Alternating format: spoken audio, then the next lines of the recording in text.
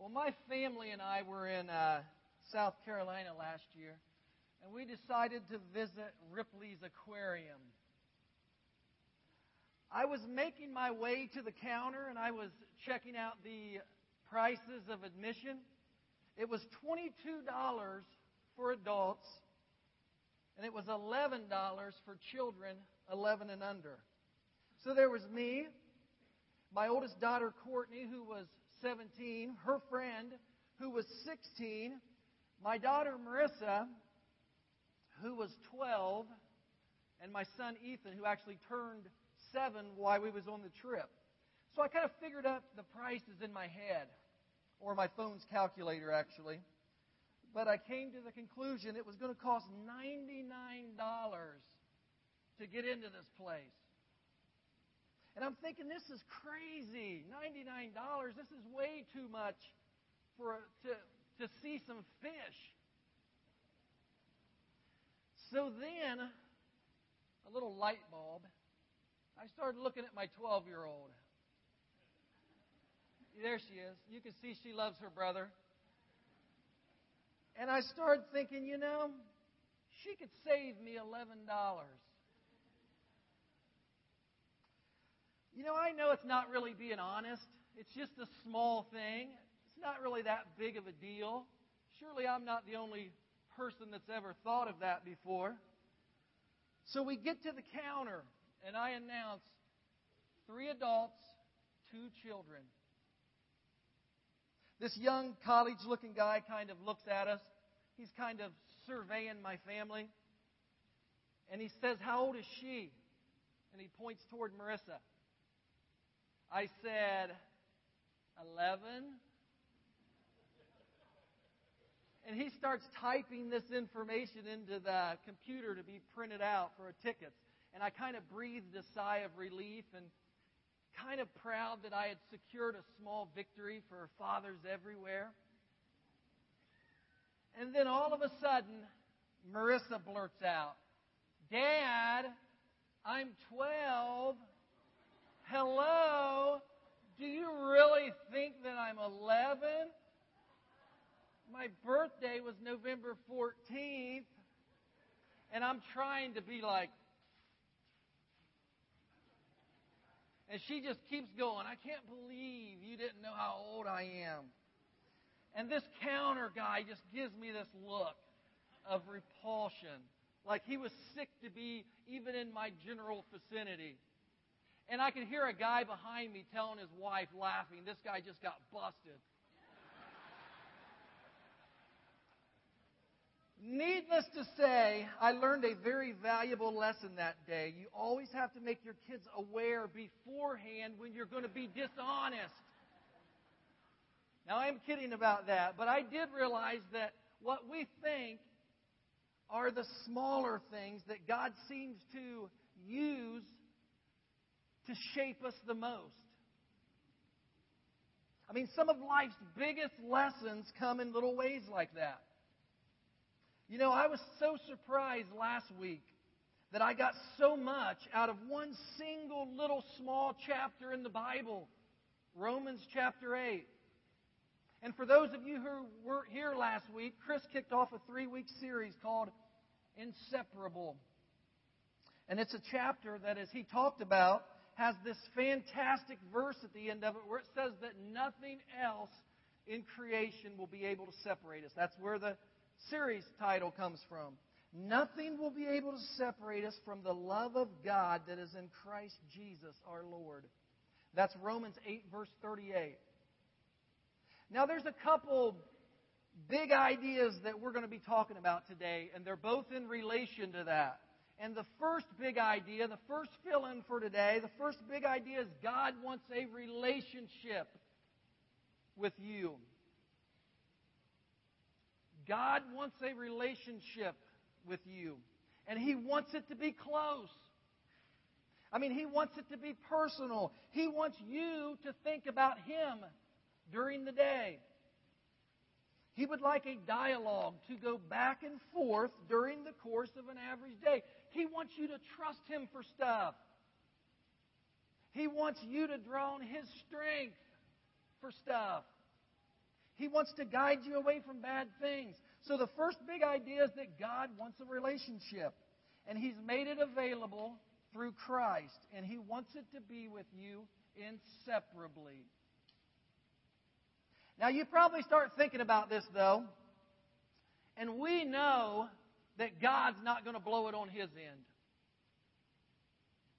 We are probably going to blow it on ours. We're not going to be able to enjoy this relationship. We're going to sin, and that's going to separate us from God. Now, I'm going to give you 4 truths about this first big idea. And the first truth is that my sin cannot ultimately separate me from God. My sin. Now, Romans 8 verse 1 says, yeah, you're going to sin. But there is no condemnation for those who are in Christ Jesus. And the idea here is that when you make a mistake, and you will make a mistake, you don't got to beat yourself up over it. When you sin, you apologize to God. You repent of it. You turn a new direction. You say you're sorry. You claim Christ's forgiveness. You grab God's hand and you move on. You learn your lesson and you move on. You don't have to stay separated from God to prove that you're sorry. Well, then there's some folks who say, well, I've been betrayed. I've been hurt and people have abandoned me. I'm going to lose hope somewhere along the way, and that's what's going to separate me from God.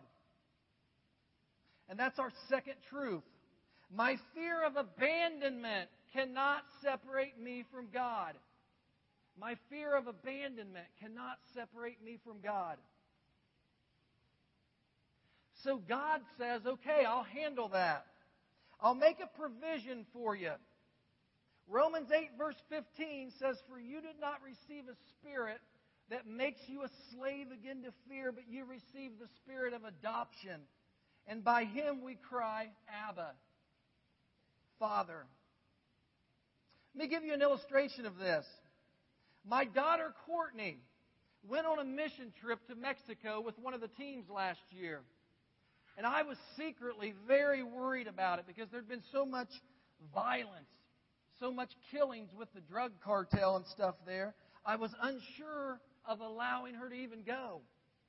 I even called up one of the team leaders and I said, you have to guarantee me that you are going to keep a very close watch on my daughter. Because she can be rather naive at times. I mean, she's my little genius that thought it was a good idea to put a metal bowl in the microwave and almost burn our house down a few weeks ago. Anyways, I was assured that she was in very good hands, so I allowed her to go.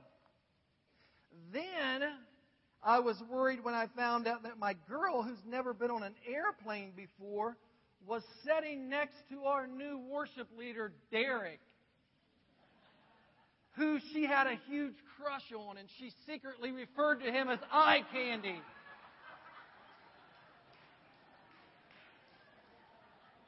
Sorry, princess.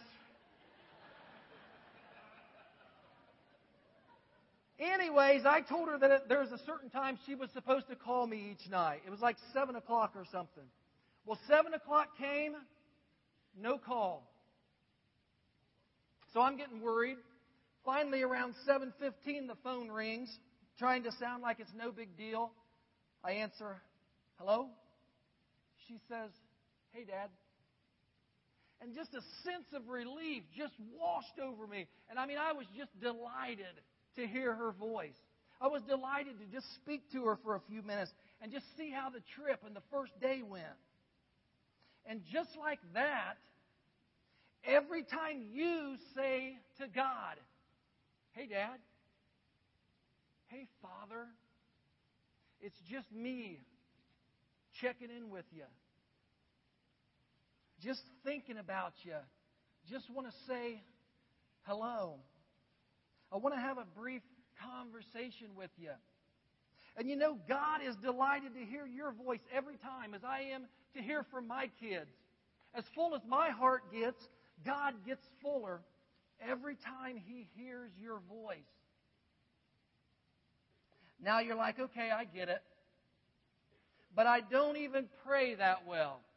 So I'm going to screw that up then. And this is our third truth. It's my weak prayer life cannot separate me from God. My weak prayer life cannot separate me from God. So again, God steps in. And in Romans 8, verse 26, in the same way, the Spirit helps us in our weakness. We do not know what we ought to pray for, but the Spirit Himself intercedes for us with groans that words cannot express. You just do your best. You just do your best. Chris talked about this last week. God will understand. He can make sense of it. Just talk to Him. Now, the fourth truth that I want to talk about is circumstances. Because circumstances cannot separate me from God. We talked about this classic promise in the Scriptures. And it's Romans 8, verse 28. And it says, and we know that in all things God works for the good of those who love Him, who have been called according to His purpose. Now you say, well, I know what's going to happen. God wants us to be close and all that, okay? I get it. But something bad, something terrible is going to happen in my life. And I'm going to lose faith in God because of that.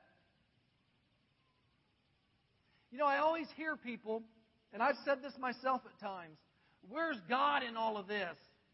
I mean, this terrible tragedy, this nightmare that happened. And again, Chris spoke of this last week. God doesn't spare you from every bad thing that might happen. But in it, He makes an incredible promise that even something terribly difficult for you, He will somehow redeem. I mean, He'll weave it into something that may be months, years, sometimes even decades from now. You'll look in the rearview mirror and you'll know that God used even that. He used even that for your good. And that's a promise. He will prove that promise out to you as time goes on. You know, I think of a night 16 months ago when my daughter woke me up at 3 in the morning crying to tell me she was pregnant. I mean, I felt anger. I felt sadness. I felt fear for her future. I even selfishly thought about myself. I thought, what are the people in the church going to think? I've already been divorced, and now I'm failing as a father. And you know what? No one was casting stones my direction. I mean, we had an outpouring of help and love. And I mean, I am forever indebted to all of you in this awesome church for the way that you've treated my family. And God redeemed all that. He didn't cause it to happen. When anything involves sin, He doesn't have His hands in the initial acts of it. But He turned it into something amazing. I mean, I have a granddaughter I love with all my heart. I have a daughter who's the best mother that I've ever seen. She stayed on the honor roll and she's starting Ball State in the fall. So remember that in your darkest moments, when you say you're losing closeness to God because of your circumstances, remind yourself that even in that circumstance, God is working on your behalf to turn it into something good. So the first big idea is that God wants a relationship with you. Now today, we are going to look at another verse. This is Romans 8, verse 31. It says, if God is for us, who can be against us? Just a few words. Let's read it together. If God is for us, who can be against us? So this is our big idea number 2. And it's that God is for you. God is for you. You know, this idea of God being for me is so central to your theology. I mean, you believing this changes everything about how you approach life. I mean, if you're going into a tough meeting at work and you're hoping you get it right, you're hoping you say the right things, relax. You know what? God is for you. God is for you in this. He wants you to do well. He wants you to do your best. He's going to help you. If you have to have a tough talk with your teenager, and you're thinking, man, these stakes are really high right now. I hope I don't screw this up. Just remind yourself, God is for you in this situation. He's cheering you on. He's going to strengthen you. He's going to give you wisdom. He wants you to get this right. There's a terribly tempting temptation comes your way, and you're like, man, I hope I can fight this off. I do not want to fall to this again. God is for you in that moment. He's like, I don't want you to fall either. I am for you. We can handle this together. I'll give you the strength. And you know, if you could integrate this into every situation of your life, you would be amazed at the power that this would give you. I mean, every situation, God is for me. He's cheering me on. You know, one of the most colorful parables that Jesus ever told is in Luke 18. I'm going to be skimming this, so I think you should maybe write it down in your program and just read it later. But Jesus describes a judge, and he describes the judge quite graphically. He says, here's the thing you need to know about this judge. He doesn't honor God. He doesn't care about God. He doesn't respect people. So here's a judge who doesn't care about God, doesn't respect people, but he holds a lot of power. He can make decisions that affect people's lives. Now, the other main character in this parable is a widow. And in the day in which this parable was spoken, widows were mostly quite poor, disconnected, powerless. And Jesus says that this widow has a problem. She's being oppressed somehow. We don't know what exactly. The Bible doesn't make it clear. But we are clear that there's a problem. This widow is in deep trouble, and she can't live with this oppression that's coming her way. And the only one that can help her is this judge. So she comes to the judge. She pleads her case. She tells him that he's the only one that can help her. And the judge says, get out of my court. I don't care about God. I don't respect people. Get lost. So she goes back into her oppression, but she knows that this judge is her only hope. So she puts together a strategic plan, which goes something like this. I'm going to become this judge's worst nightmare. I'm going to show up every single day. He may kick me out for a week or two, but I am going to show up so many times that I'm going to grind him down.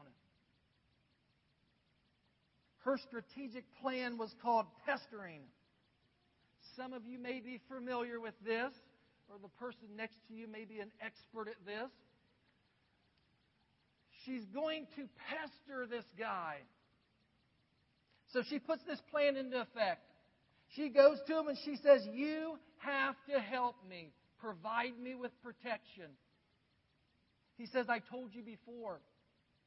I don't care. Get lost.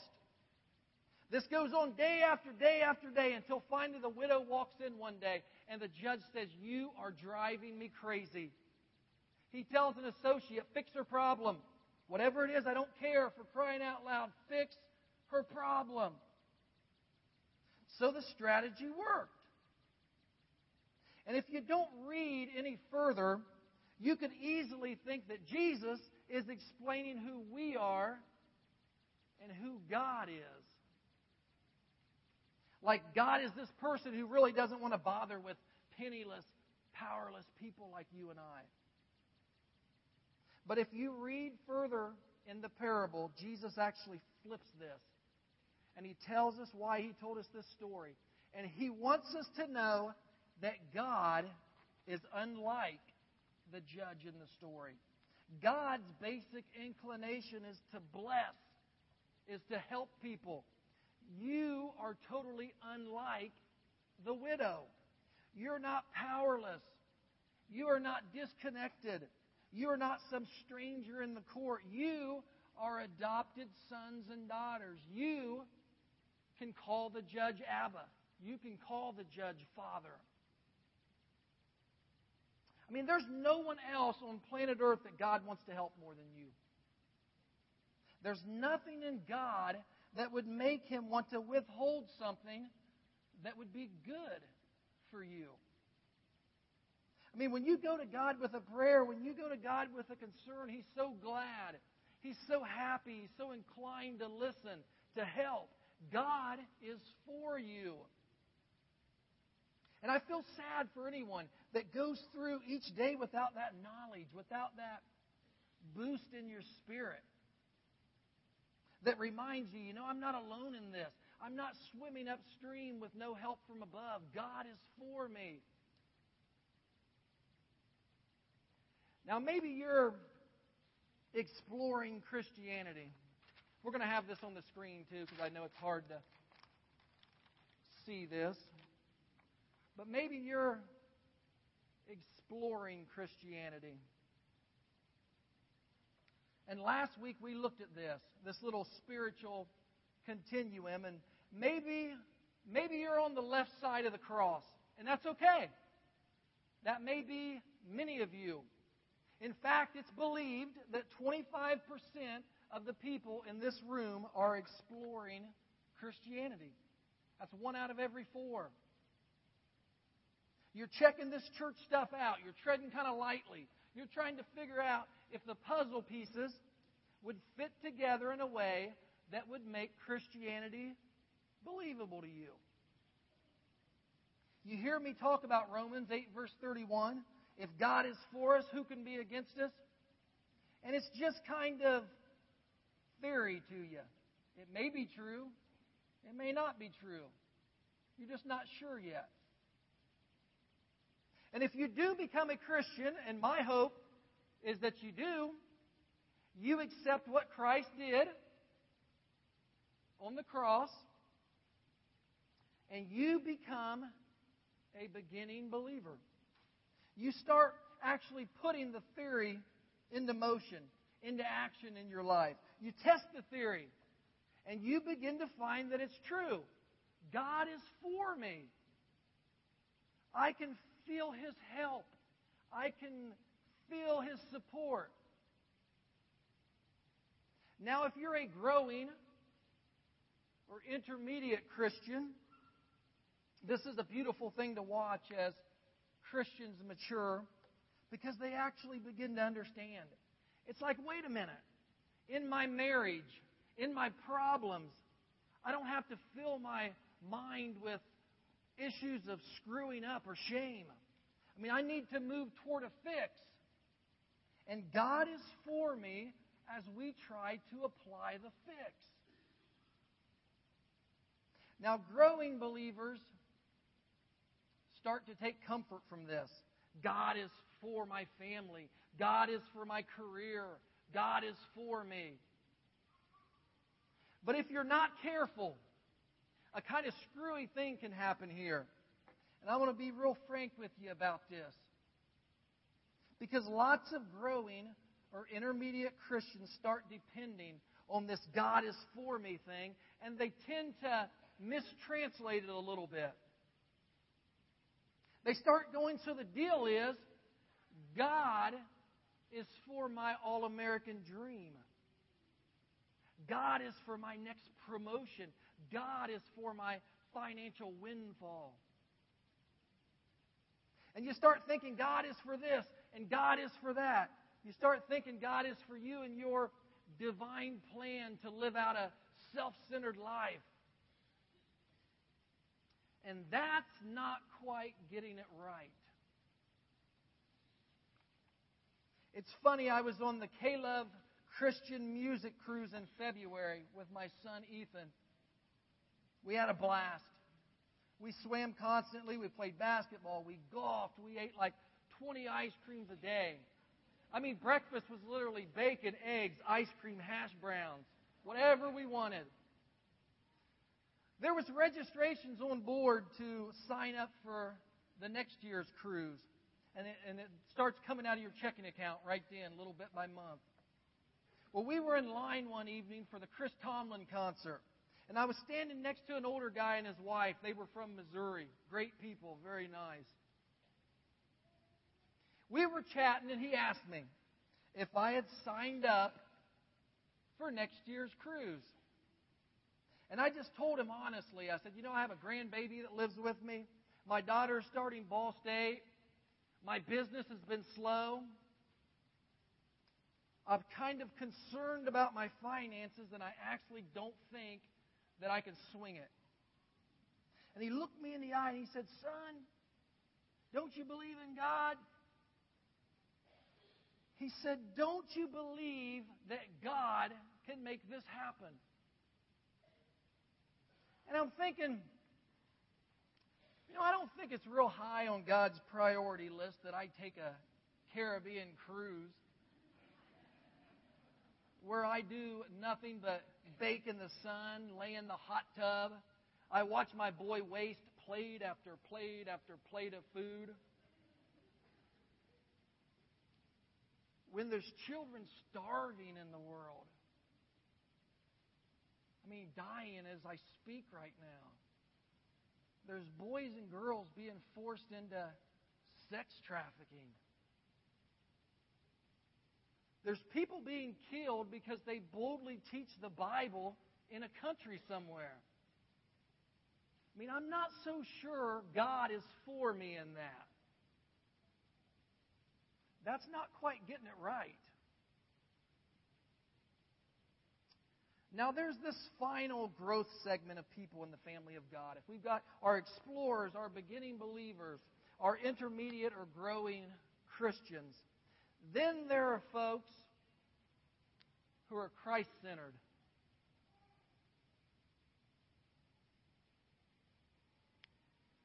And the way to know if you are on the Christ-centered side is by asking whose program you are asking help for. Because there's two basic programs to life. And the first program is your program. Your program. This is a program that benefits you. You do things. You make decisions based on what you gain out of it. More money, nicer things. Maybe have a clear schedule. You could kick back, just relax. Take off on the weekends. Not have to be bothered by things. Let others give or donate their time or donate money.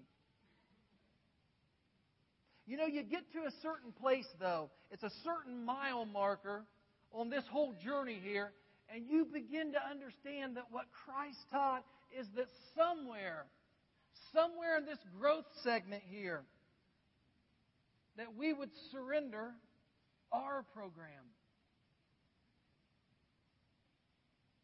That we seek the other program, the second program, and that's God's program. God's program.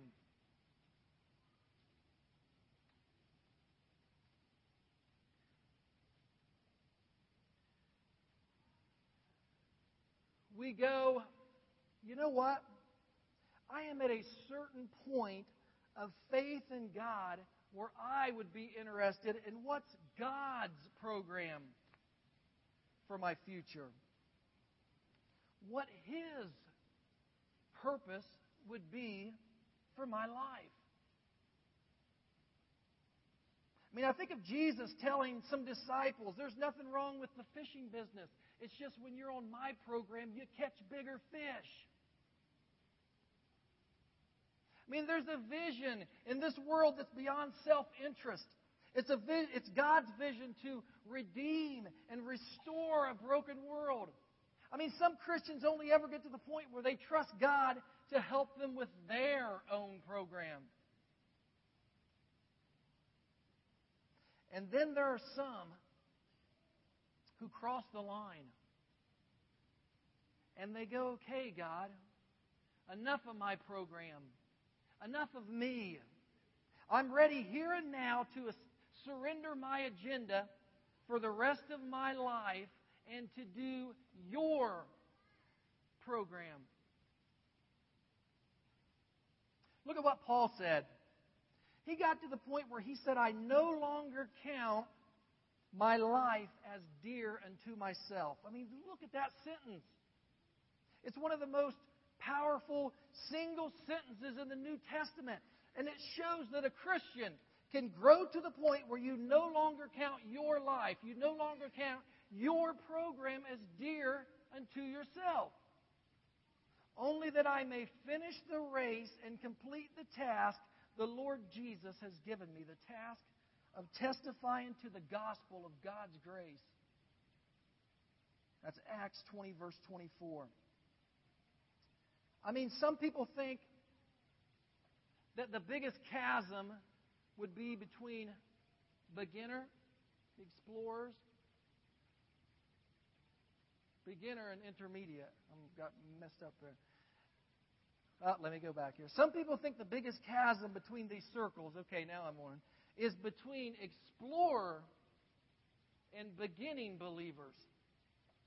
And there's definitely a chasm there because only Christ can bridge that.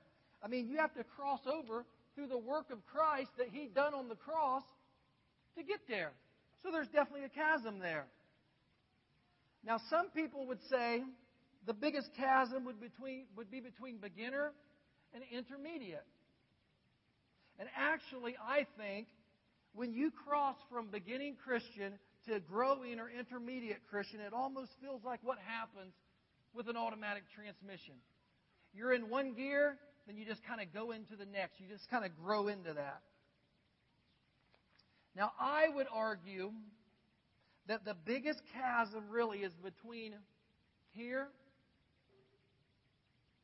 and here.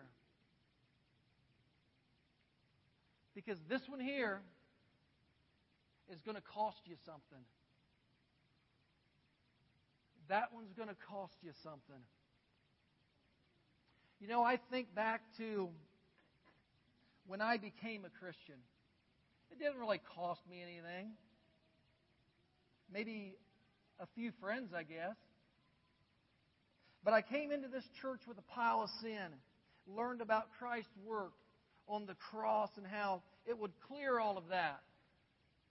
Then I learned that through humility and repentance, that He will accept me into His family. He will invite me to call Him Father. I learned He will help me. He will give me strength beyond my own. He will guide me, secure my eternity. But where's the costly part of that for me? I mean, what am I really giving up in that? It cost Christ a lot. Didn't really cost me much, though. Didn't cost me much to move to the next step of growth. But this step right here cost me something. Cost me a lot. Cost me life as I knew it. You see, not everyone will appreciate you being right there. Because it changes things. You look at what the Apostle Paul said in Philippians 1 verse 21. for me to live is Christ. He doesn't say more money. He doesn't say more pleasure. He says Christ. His purpose for my life. And if it costs me my life, well, and to die is gain. Wow, that one becomes an uneasy one, though. That gets a little uncomfortable. No one wants to be faced with having to give something up or to have something taken away from you. I mean, this is where most people stop growing right there.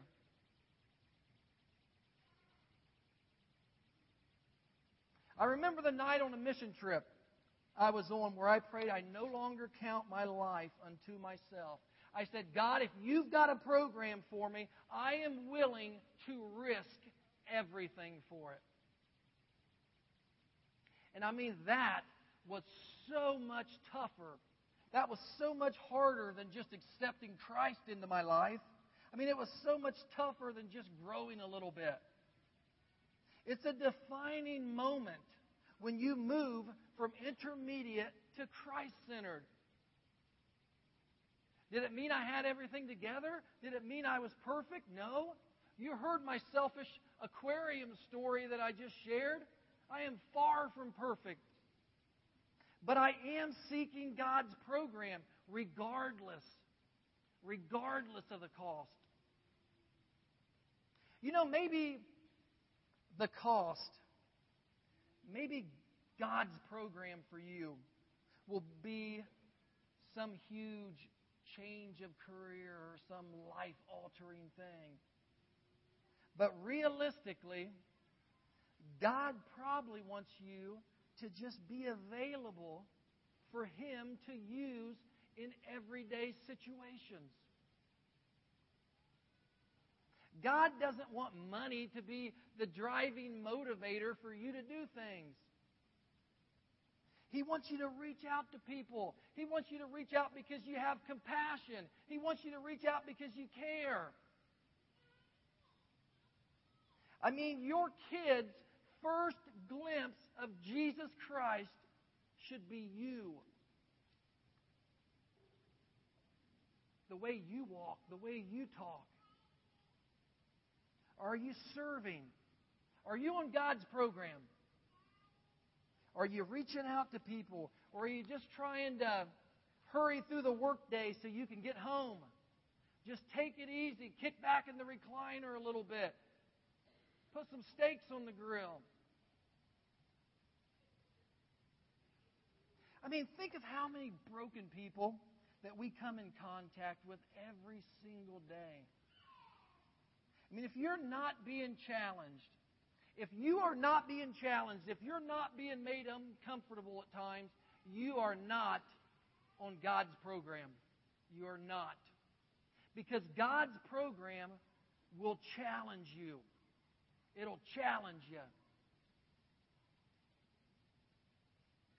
I remember finding out about a year ago that a guy I knew from a factory that I did service work for was in the hospital, and he was in really bad shape with AIDS. And I'm ashamed to say that I have had a very poor view in my life of alternative lifestyles. And it's something that as I've slowly taken steps across here, God has shaped and He has molded the way I look at things. I mean, God has whispered in my ear, who are you to be judging anyone? What makes you think that you're better than anyone else? Chuck, just love people. All people. And I felt God pulling at me. I felt God telling me to go to the hospital. Grab a Bible and go to the hospital. And I didn't want to go. It didn't really fit my program real well. A little out of my comfort zone for that one. And I'm trying to convince God that I'm not the right guy. I said, send Chris. He's the pastor of your church. He's the one that always has the perfect things to say at the perfect time. Not me. I'm going to screw this up. And I was scared. But I knew that God needed me for His program. I was at work. I left. I swung by my house. I grabbed a Bible. I drove to the hospital. I parked. I walked for what seemed like miles, praying for God to calm me.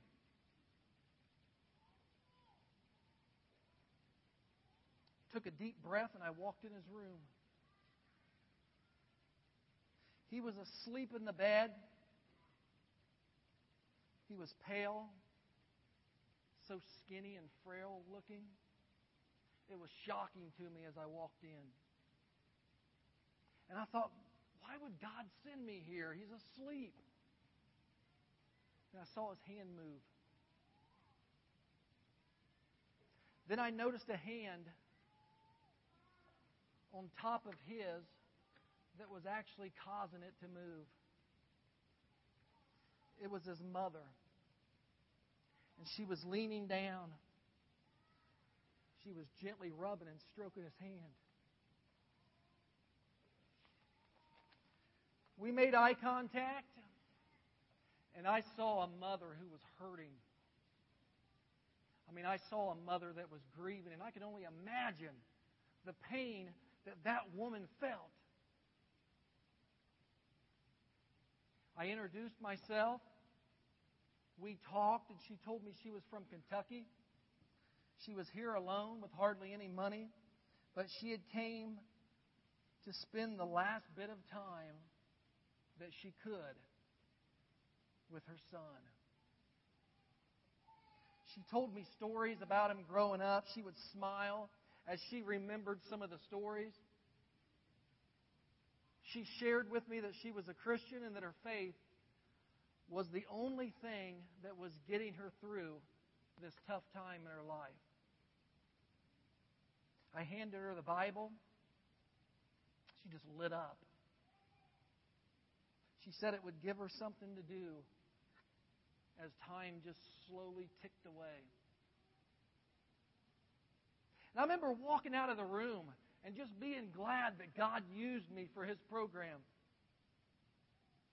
which was different than what I thought He was using me for. His program was to bring comfort to a grieving, broken mother. A lady like the oppressed widow from our earlier parable. God was for this lady. God just needed help in implementing His program. Or maybe I needed help in breaking away from mine.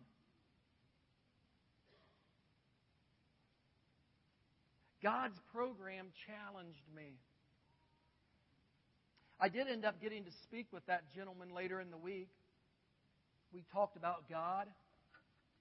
I prayed with him. He thanked me for the Bible and told me his mom had been reading it to him. I did my best to show God's love and to let him know that God was for him. I felt so blessed that God used me for His program. This gentleman died 3 days later. Friends, you have to realize that you don't start this whole process just to be brought right here.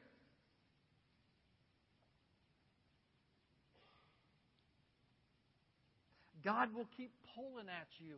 God will keep whispering to you, I have a program. It will honor me.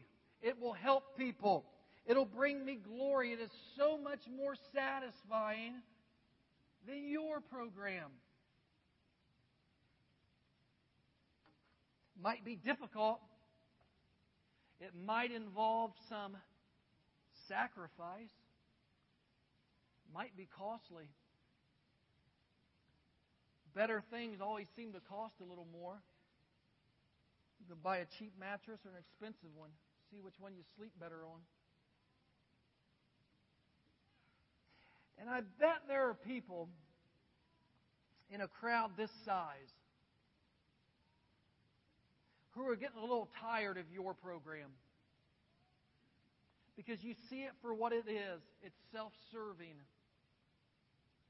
It's about your little white picket fence. And some of you may be thinking, it is time for God's program. It is. But then the minute you say that, you're like, but wait. What if that means like big changes in my life? What if it means less cushion? What if it means this? What if it means that? You just fill in the blank. And I want you to know that even if it meant all of that, God is for you. God is for you. Don't think about what you may lose if you change programs. Think about what you'll miss if you don't.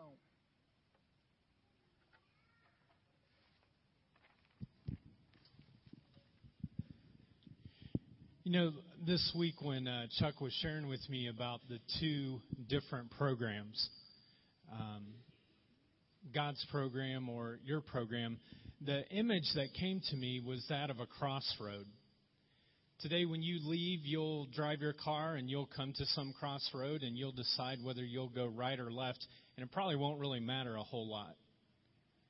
But the crossroad that you come to when you decide whether or not you'll choose God's program or your own means a whole lot. Each and every day we have a choice. We have a choice that on this day I'm choosing God's way, or this day I'm choosing my own way. And the choice really is up to you. And the reality is it really doesn't matter how long you've known God. Maybe you've known Him your whole life. Maybe you're just checking this God thing out for the first time. It really doesn't matter. But whatever the choice is can take you in a very different direction. It doesn't matter if you're an explorer and you're not quite to that point of the cross, or you're at a beginner level or intermediate or Christ-centered. Every morning you wake up and you decide, am I going God's way at the crossroad or am I going my own way? Is it God's program? Is it my program? Today the one who knows you best and loves you most, He wants to meet you in the seat that you're sitting in right now. He wants to remind you that He is head over heels in love with you, that He went to a cross and died upon it because of His love for you. And what I think He wants more than anything else, and was the first big point, He just wants a relationship with you. You don't have to have it all together. You don't have to have everything. You just wake up and say, I'm going with God's program. Now, there are 4 tables that are around us.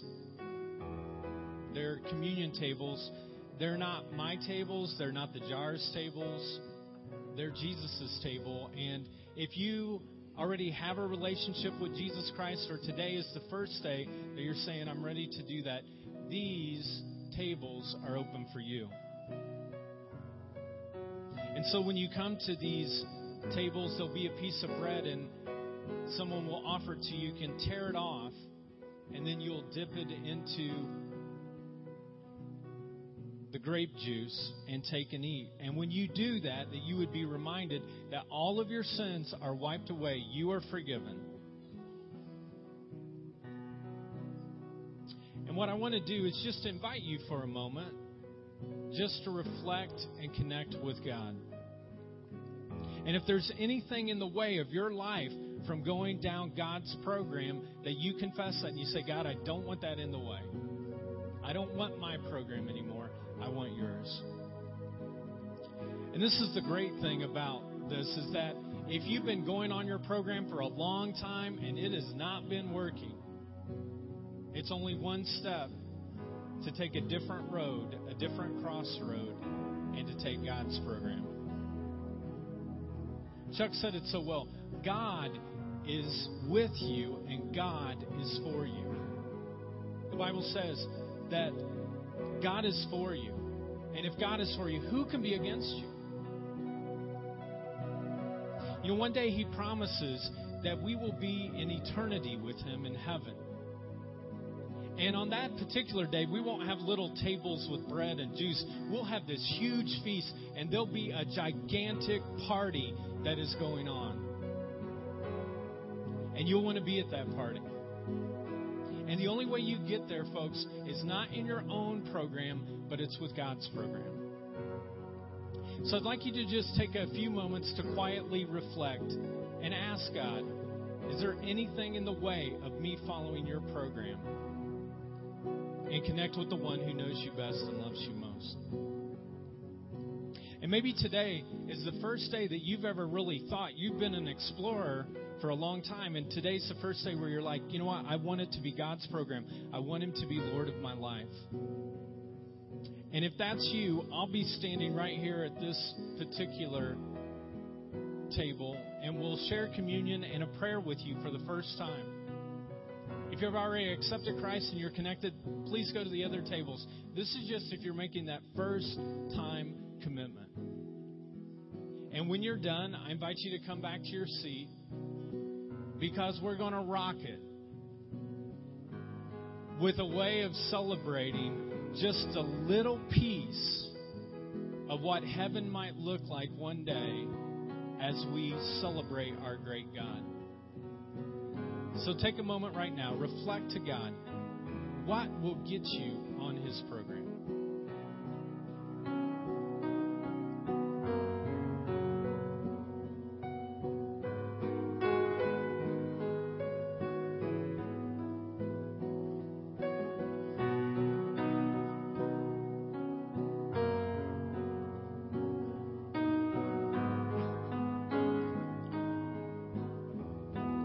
Loving God, we want to thank you for being for us,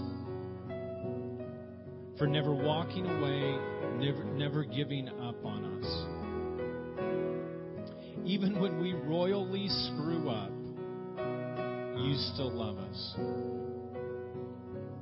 And if we simply turn back to your program, you forgive us, you change us, you make us new.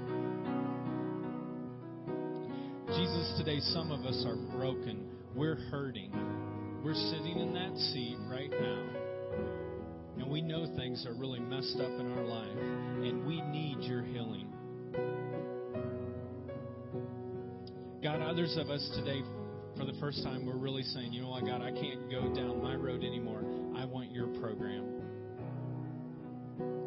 And I pray that if you're at that exploring stage, that you would be ready to say today, you know, God, I don't have it all together, but as far as I know, I want to go down your path, your program.